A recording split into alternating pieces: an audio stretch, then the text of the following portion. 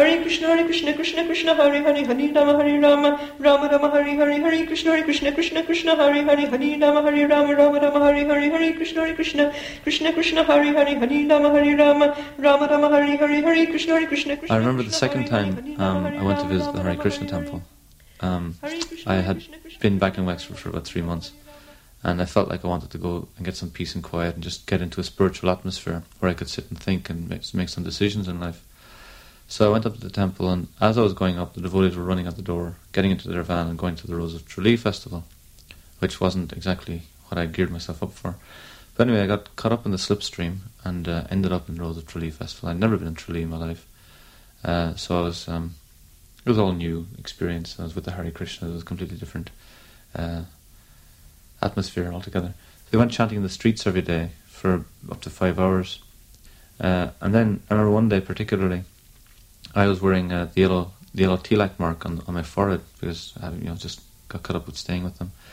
And I was walking behind the chanting party, but there's a whole lot of people dancing with the kirtan, with the devotees, and the whole street was practically dancing, so I just got into dancing as well. And I was right beside the devotees at this stage. And then someone tapped me on the shoulder.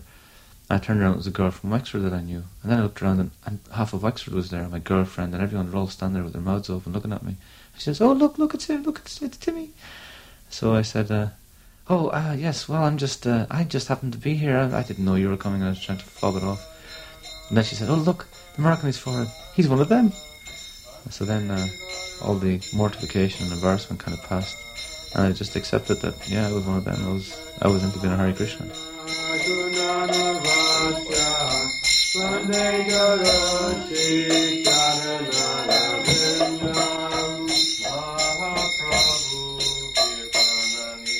One of the fondest memories of my life is a day back in 1964 when I got a phone call from Mount Carmel Hospital to say that I had, or my wife had, rather, our first daughter. Anne was a particularly inquiring child. As I say, we used to call her the why child because she was always looking for answers to everything. I first met the Hare Krishnas when I was in University College Dublin, studying social science. The Hare Krishnas used to have a stall at the Friday market there, a vegetarian stall. So I suppose my first experience of the Hares was through my belly. And then from then on, my contact grew with them sort of on and off. It was very vague in my college years. I used to go to the Sunday feast every week, and that was a free meal, and that was really the reason I went for it.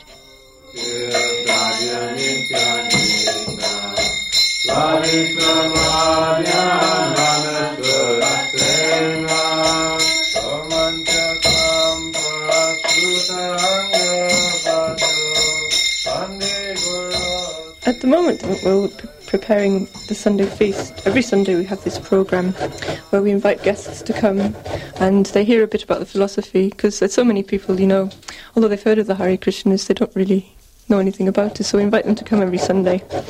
And we serve a big vegetarian feast.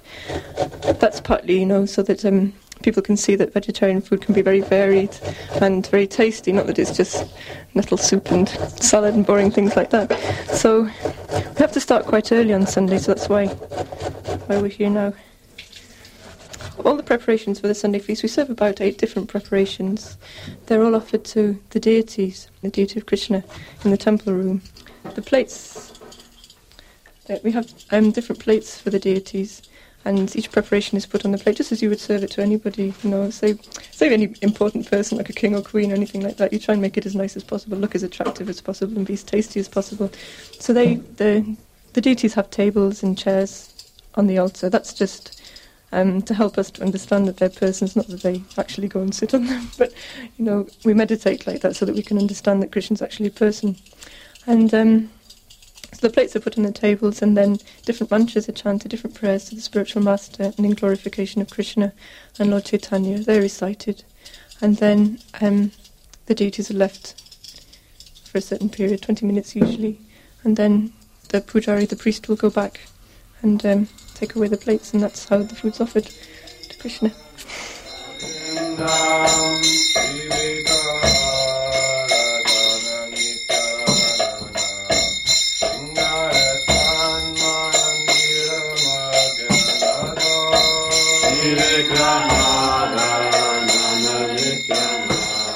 I'm studying for the priesthood. I am with a religious order myself. I've just finished my studies in theology and have to complete a fourth year pastoral year next year.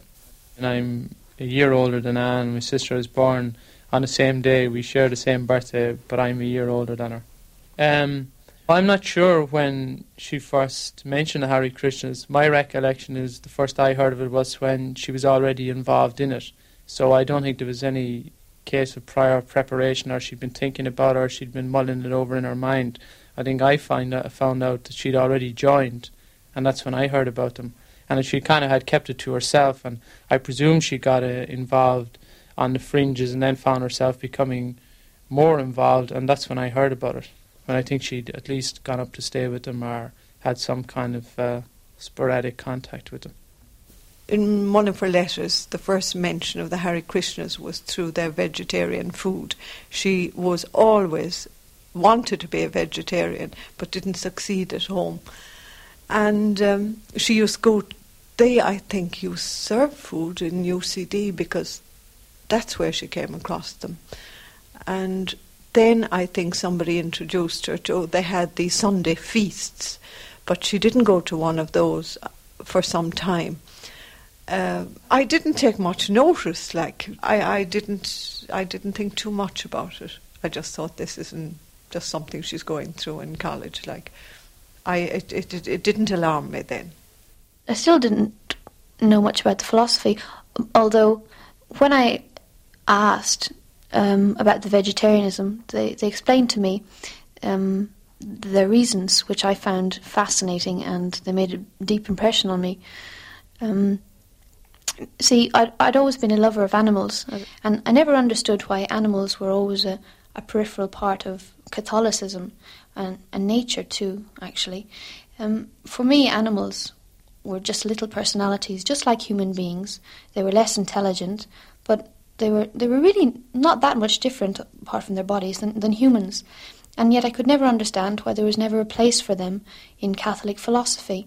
And I mean, this always troubled me for years. There was never any standard teaching in this regard or about animals. And when I came to the Hare Krishnas, I put these same questions to them, and it was explained exactly in a way that felt completely right and truthful to me. They said, yes, animals do have souls. In fact, all living beings, all living entities have souls. In fact, a soul is a life force, or the energy force within, which comes from God, and, which makes an inanimate object animate. And for me, that was it. That was just it. And this was something that I'd known all along intrinsically without actually having the knowledge to explain it.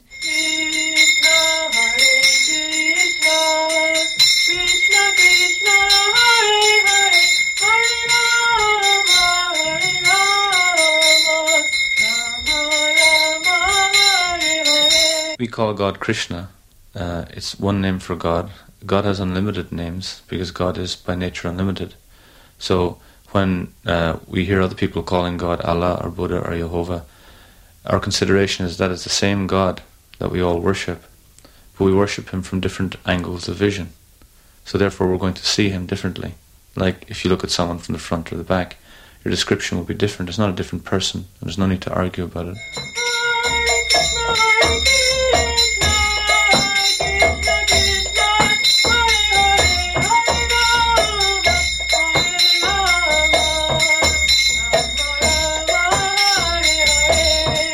As a child, God was always a part of our lives. My parents were both practicing Catholics, and my mother especially placed a lot of emphasis on prayer and family prayer.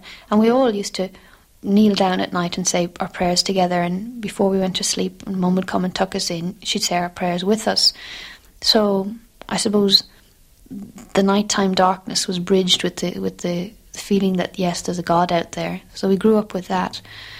And I believed in God, and I was sure there was a supreme intelligent being, a loving and personal being, but, whatever relevance that had to what I did in my life, I didn't know. It was kind of separate from what I did. So I was very impressed with how the Hare Krishnas made their philosophy an integral part of their life. They actually lived what they believed. And this was something I'd always had difficulties with. Jesus Christ in the Bible preaches, give up everything and follow me. And the ultimate essence of his teachings was,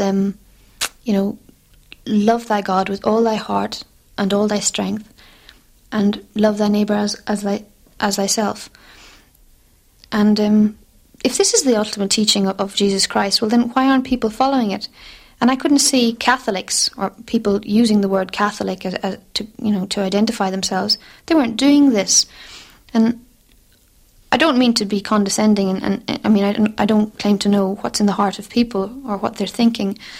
But in my own life, I certainly wasn't following this teaching as a Catholic. I certainly wasn't giving up everything and following Christ. And I certainly wasn't trying to love God with all my heart and all my strength and all my mind. I just wasn't. So that's a pretty heavy commandment as such. So the Hare Krishnas as a group, I really saw that they were genuinely trying to do that. So my experience of the Hare Krishnas were that they were the best practicing Catholics that I had met. So the Hare Krishnas were the first group of people I actually came to know who could explain to me something so important to me as in the animal question, and also who could make the connection between, yes, there is a God, and what's that got to do with your life?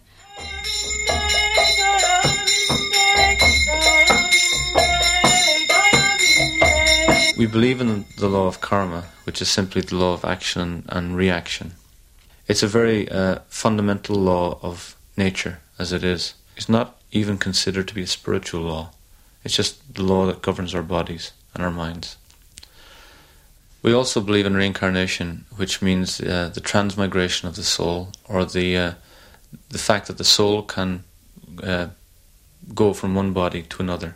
At death, the soul leaves one body and enters another body. The law of reincarnation is intrinsically linked with the law of karma, in that in one lifetime you will have a balance of good and bad activities, and therefore you've set yourself up for another body, because maybe you haven't worked out the full scale of your activities, of your karma, of the reactions that you're due to suffer or enjoy. We enjoy good karma, and we suffer bad karma. So if a person isn't practicing spiritual life and dedicating their whole life to God, then they're involved in the cycle of karma. It's considered a material cycle, and therefore they're going to suffer or enjoy according to how they act. So if someone practices spiritual life at the end of their body, and they've been perfectly pure in their practice and selfless, they don't come back to this world again or take another body, but they go to the spiritual world.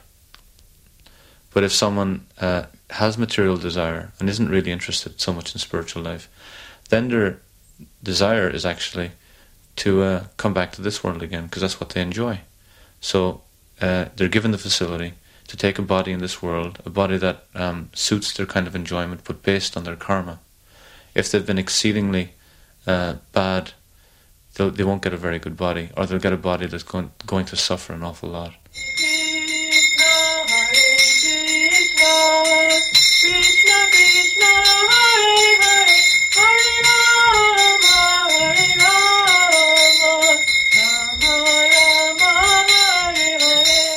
I wasn't really very alarmed, except at some stage she kept talking about them, and this was when she was finished, and I remember thinking, I'd love her to get away. And I remember looking up the paper, the Times, one day and seeing this ad for teaching in Spain. So I remember saying it to her, and she didn't respond very much, but later she came along and said she was going for this interview. And she did, and she got it. So I was delighted, actually. I was delighted because I said, she'll be out of the country and she'll get over this thing because she won't come across them. So I really was happy for her going to Spain. But they did keep in touch with her. They rang with her before she went, and I know they sent books here before she went, which I thought was a bit much, but I felt, well, once she's gone, that's it. But I discovered they did keep in touch, and Anne did keep in touch with them when she was in Spain. I don't know how regularly, but certainly she did. When I finished college, I had an overwhelming desire to travel, to sort of think about things, discover more, meet other cultures, and see how all this had a bearing on the relevance of God in my life and other things. It was an adventure. It was the freedom of leaving college, no more studying, and just getting out there and having a good time. So I hitched around Europe, and then I came back home to Ireland, and I visited the temple, visited the Hare Krishnas again, and got some more literature and read up more about the philosophy. And it began to be even more interesting and more attractive. But still, I mean, the last thing I had in my mind was to go up and join a temple. That sounded far too restrictive and far too difficult for me. So I went off to Spain to teach English for a year, and it was so beautiful that I stayed for 2 years. I was not personally aware of her interest in the Hare Krishnas when she first embarked on that venture. I knew that she was delving into the various religions and reading books and so on, and from talking to my wife, we just wondered, as any parent would. But I wasn't too surprised. I mean, it's normal to probe at that stage of one's life. And it didn't bother me in the slightest. In fact, looking back on my own youth, when the penny catechism was the Bible of the day, and there was hell and heaven and the devil and mortal sin, and sex was the be-all and end-all of our Catholic religion, I rather welcomed the fact that I had a child who did not take things for granted, who queried her religion, queried other religions, queried life, made up her own mind. I was 25 when I came back from Spain, and I was faced with the decision of going back to Spain again for a further year because I'd been offered a job there for as long as I liked. Or the question was, what now? What was the next step going to be? The other option was to go to and spend some time in the Hare Krishna temple in Belfast. Now, I had visited the temple before. I had spent a week there. The Easter I was home in the first year in Spain. While I liked it, I found it a little too rigid for me at the time. The reason why I found it difficult getting up at 4 o'clock in the morning, simply because I wasn't used to that. I also found it difficult to stay in the one place for a whole week. That was difficult. It was like a retreat period. But I'd been so used to flitting off here and there at the slightest whim. Staying in a temple, following a regime which was, I thought, quite strict. I found that all difficult at first. When she came back from Spain, then after her first year, she really floored me, I think, when she said she was going out. She came home, I think, at Easter, and she went up to Belfast. And that was most unusual, like to come home for a holiday. And I think she spent practically a week up there, which gave her a very short time at home. That I did not like, and I thought she certainly hasn't forgotten them. They're still there. And I gather like that they had been in contact all the time. I didn't like that. I felt like this is going, like what is she doing? And I remember talking to Anne, I'd say for hours on end, getting nowhere. We had the same old arguments, and I was accused of tunnel vision and the usual, because I couldn't understand why, if she, as she said, she wanted to serve God, she felt they did it better than we did.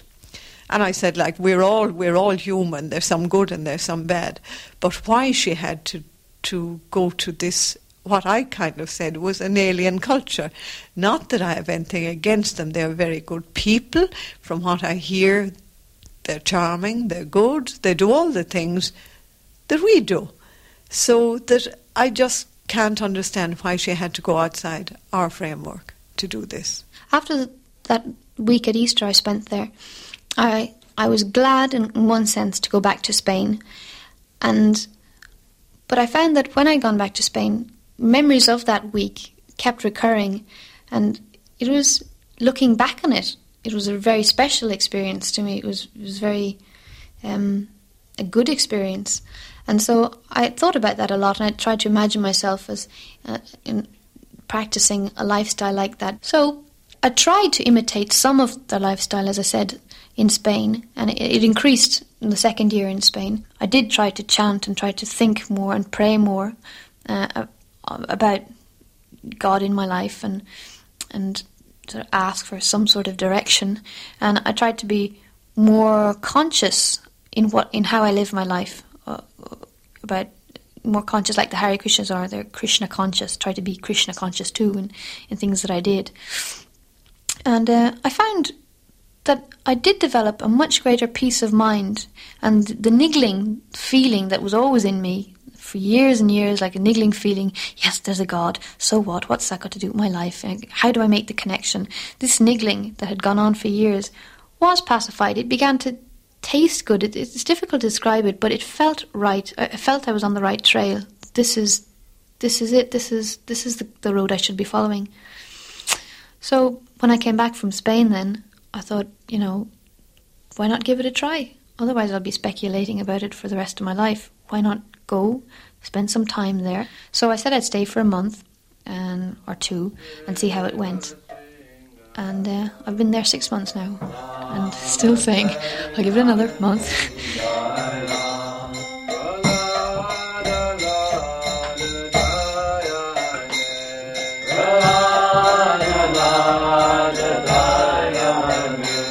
Right, a temple community is in Sanskrit called an ashram, and the word refers to a spiritual community. People who come together solely for the purpose of spiritual life, to practice together and live together while they perform that practice. Men and women live together in the ashram, but they're strictly separated. The rules of spiritual life are strictly adhered to in the ashram. There's no illicit sex, that means sex outside of marriage. And even married couples who live in the ashram don't live together. There's no intoxication, which includes tea and coffee, alcohol, cigarettes, etc., and any form of drugs, whatever. No meat eating, which includes fish and eggs also, and no gambling. We also have a very regulated daily program, which begins at 4:30 with the congregation coming together for congregational chanting and worship in the temple.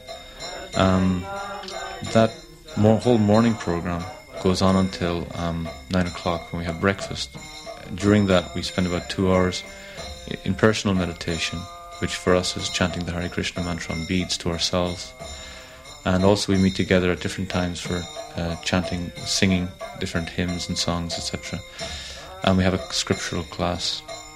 We have 7 services throughout the day, not all attended. Just the morning and evening services are basically attended by the whole community. So we have, practically speaking then, a monastic lifestyle, both men and women. And we practice it, together like that. Men and women perform the priestly activities. Women are as qualified priests as men are. They take part in administration, etc. So we're all integrated members of the community.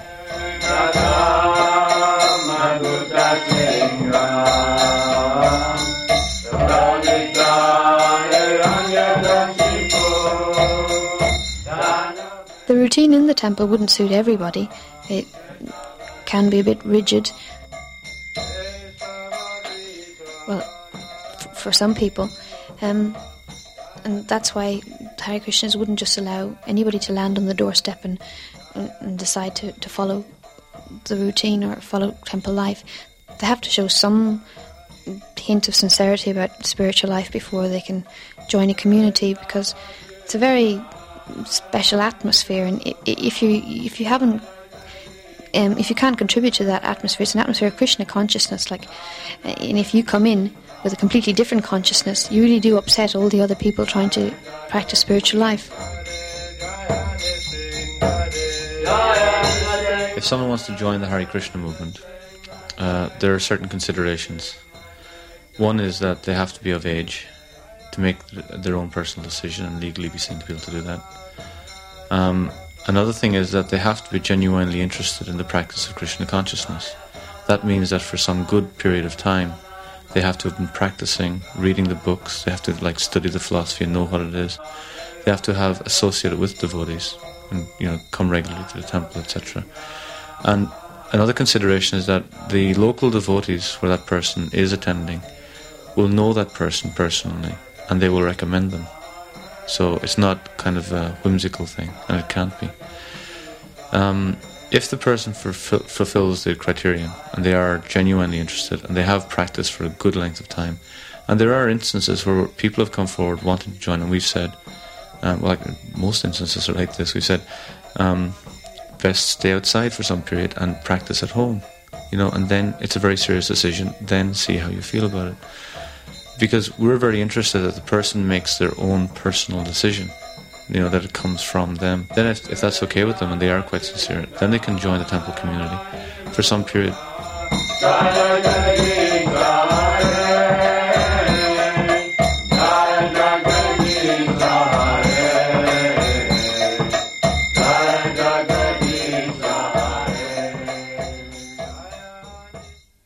I didn't actually tell them how long I was going for. I just went up to Belfast and stayed for a week, and my parents asked, "Well, what are you doing now?" And I said, "Well, I'm just staying for a little while in Belfast." And so it was a little while and another little while and another little while, until they realised I'd obviously made some sort of a commitment to myself and the Hare Krishna movement. And the subject was broached, but it wasn't such a shock because at this stage I'd been with them for about a month. So I said, there was a showdown, and Mum sat down and Dad sat down and Anne sat down, and Dad said, "Well, what are you doing with your life?" And Mum said, "Yes, Anne, what are you doing with your life?" And I said, "Well, I'm spending some time with the Hare Krishna movement in Belfast to see if this is a thing for me. It's a trial period, and I'll make decisions after this." And in a nutshell, that went down all right. I wasn't in the slightest shocked when I heard that she might live in the temple in Belfast. My philosophy is that we all try to do something which makes us happy, whether it be through our work or maybe doing a mundane job which provides the wherewithal to make us happy in our leisure. Basically, we begin our day by trying to do something which pleases us, and we hope to end it by looking back and saying we've done something worthwhile. If that is what Anne is doing, and she's happy, well, I am happy for her. I appreciate that her mother is worried, has been worried, and is worried. Maybe it's strange, but I am not a bit worried. I don't understand it. I can't understand it.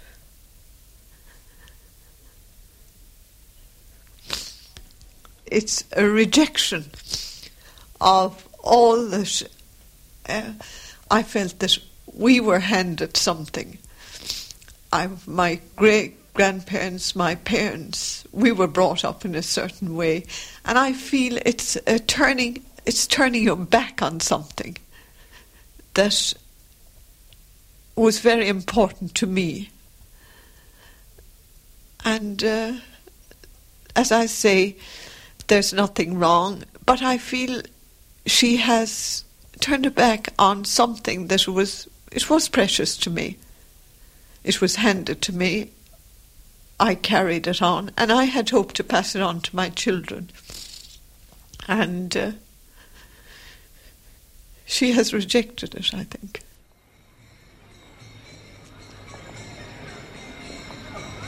As you can see, they're banging their bells and shouting some funny names. I mean, that's no way to get to heaven. They're just disciples of Satan, that's all I can say. I just think they brighten the place up an awful lot, and just make it dead colourful and stuff, It's a good atmosphere. Like the music as well, the wee bells and stuff. Well, to me, they're hiding the gospel of Jesus Christ. And I pray at night for them. And these people, the Christians, are what they call the Antichrist. I don't know. I don't think many people just take much notice of them. They're just expected to be here every Saturday. People mainly see the Hare Krishna members on the streets when they're out chanting Hare Krishna. That's called Harinam, or chanting the holy names. I think they're a bit outdated. Ugh, I'm not bothered. Rubbish. They don't bother me at all. I just ignore them. Not allowed to say nothing, unfortunately. Sorry about that. Whatever gets you through the day. I don't know. Shall I don't know. To get on like that in public. I think it's stupid. I think they're a bit crazy, actually, myself. I just don't understand them at all. They look like a right pack of idiots. The mantra we chant, Hare Krishna, Krishna Krishna, Hare Hare, Hare Rama, Rama Rama, Hare Hare, we've become famous for. It's a very simple mantra. It's called the Maha Mantra in Sanskrit. It means the greatest mantra. It's considered very potent. Basically, there are three words, Hare, Krishna and Rama. Hare invokes the energy of the Supreme. It's the evocative of the word Hara, which means the energy of bliss, God's energy of bliss, or his energy to enjoy. Krishna means the one who attracts everyone to him. And Rama is a very beautiful name for God. It means the reservoir of all pleasure. And by chanting God's name, we come in contact with him and become purified. We had to avoid them. We had to walk away down a long way to avoid them. I never see them. I live in Bangor. They're not there, thank God. They can stay up here. Look, well, they're not really doing anybody any harm, except dancing in the middle of the street, but I don't like them, but I suppose they're not doing anybody any harm. I respect anyone's right to make their own case for their own religion. I'm a Christian, so obviously I wouldn't sympathise with it entirely, but I do respect anyone's right to make their noise, and I do feel it's a bit of a noise. I don't really appreciate it as such, and the way they express it, but they've got their rights. We go out chanting Hare Krishna on the streets mainly because we are a missionary movement, and we want to share the chanting with everybody else, and people may or may not accept it. That's completely up to them, but it's our right. And it's one form of preaching. They're better than the Christians. I am one. Of the Hare Krishnas? Yeah. They're excellent. They're brilliant. No, they're brilliant. I think they're really good. They're brilliant. They're really happy. I think they're fine. They're okay. They make a bit too much noise, though. They're nice. I would think that, it wouldn't be my cup of tea. I wouldn't want to be going around chanting in the streets, meeting people in that kind of way. That just wouldn't be me. But I think for her, I'd know that that really appeals to her, and she would have a sense, this is part of me when I'm there. So it's not so odd, or it's not so out of the ordinary for her, and that she enjoys it. And I presume that's why she still does it. She gets some kick out of it. Now, when I first arrived at the temple, I definitely thought, this is a renounced life. This is not for me. This is heavy stuff. I couldn't do this. But now, it's difficult to describe. It's very subtle, but there's an inner feeling of peace and, this is right, this is good, this is spot on. This kind of feeling of inner well-being that I can't say I feel it every day, but every so often you get a hint of it. And that hint is enough to make you continue. You get this feeling, this is right.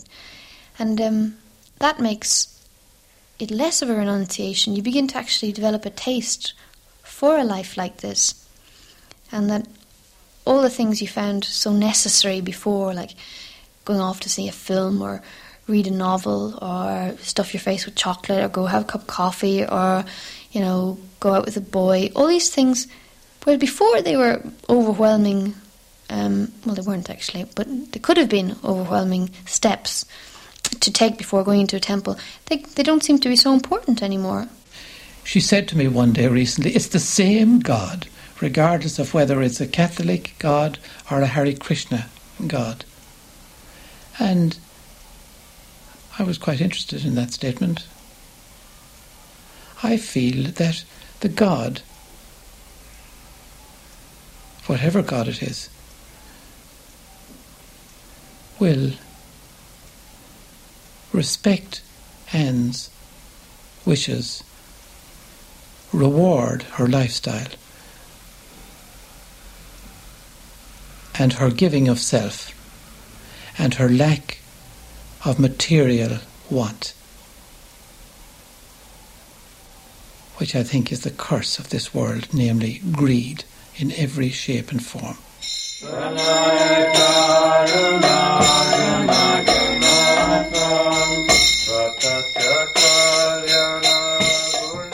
A person accepts initiation after some period, usually after at least a year of practicing Krishna consciousness, following the right Buddhist principles and chanting on beads regularly for about 2 hours every day. So once they're seen to be able to maintain that for a good period of time, and that they feel that they want to make more of a commitment, then there's an initiation ceremony where they choose a guru, and the guru accepts them as a disciple, a spiritual master, accepts them as a disciple, and they get a spiritual name, a Sanskrit name. It's just a name of God or one of God's devotees, and it means you're the servant of that person. And they take their vows at initiation: no illicit sex, no intoxication, no meat eating, no gambling. And they also vow to chant 16 rounds of Hare Krishna on beads every day. A round is when you chant the mantra 108 times on the beads, or 108 beads. So to go around that 16 times, as I say, it takes about 2 hours.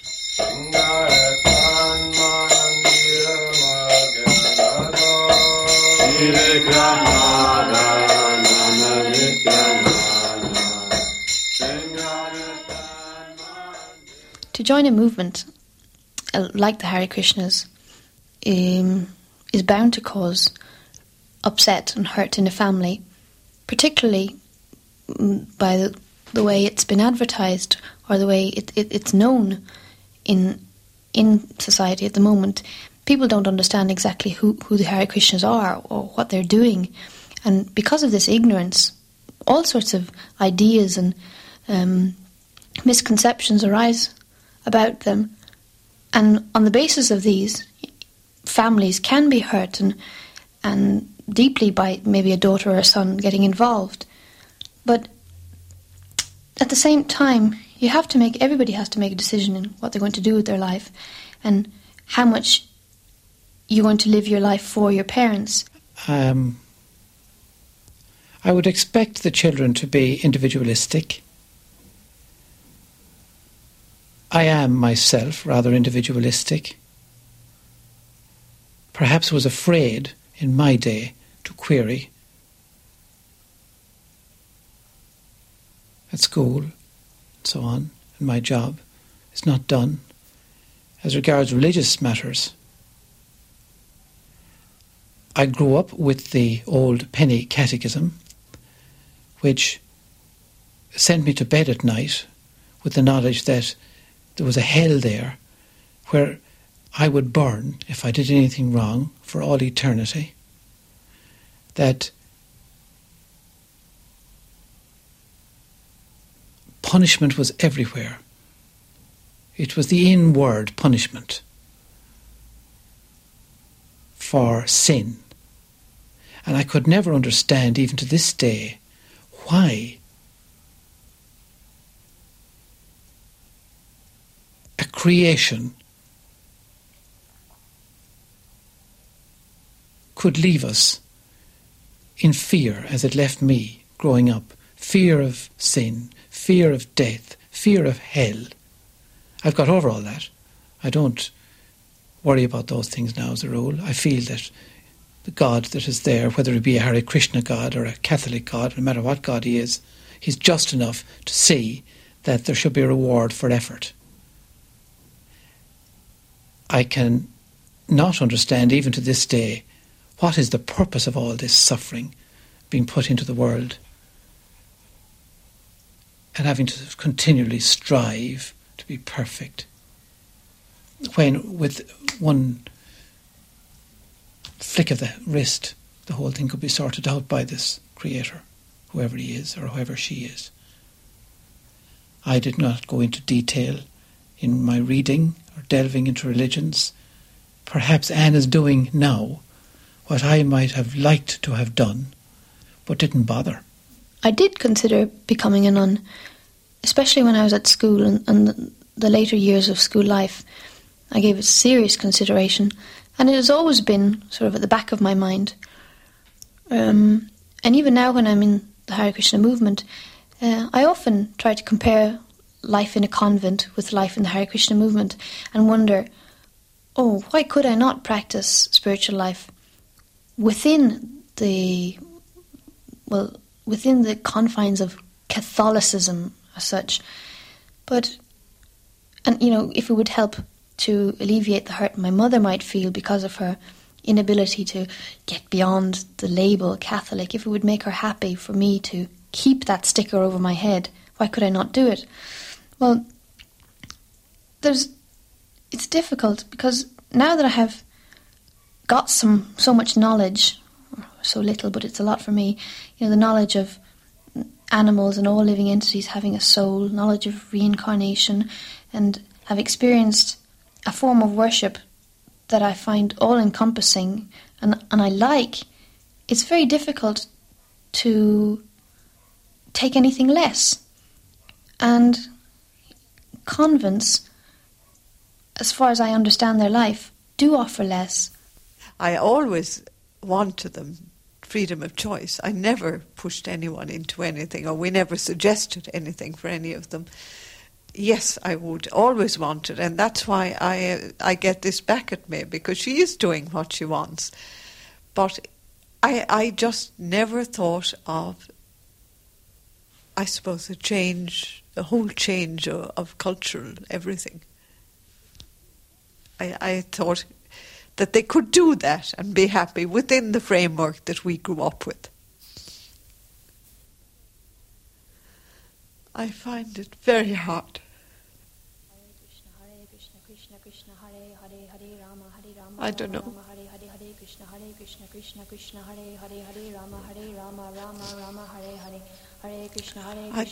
I really don't know.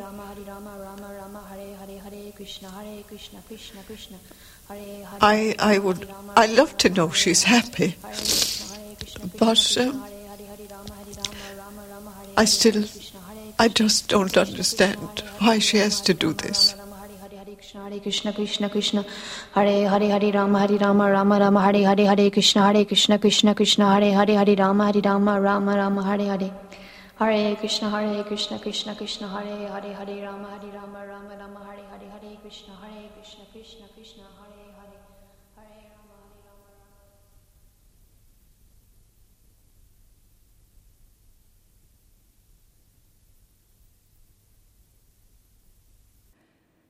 If you enjoyed this documentary, you might like to listen to our other Documentary on One productions. Visit rte.ie/Doc on One.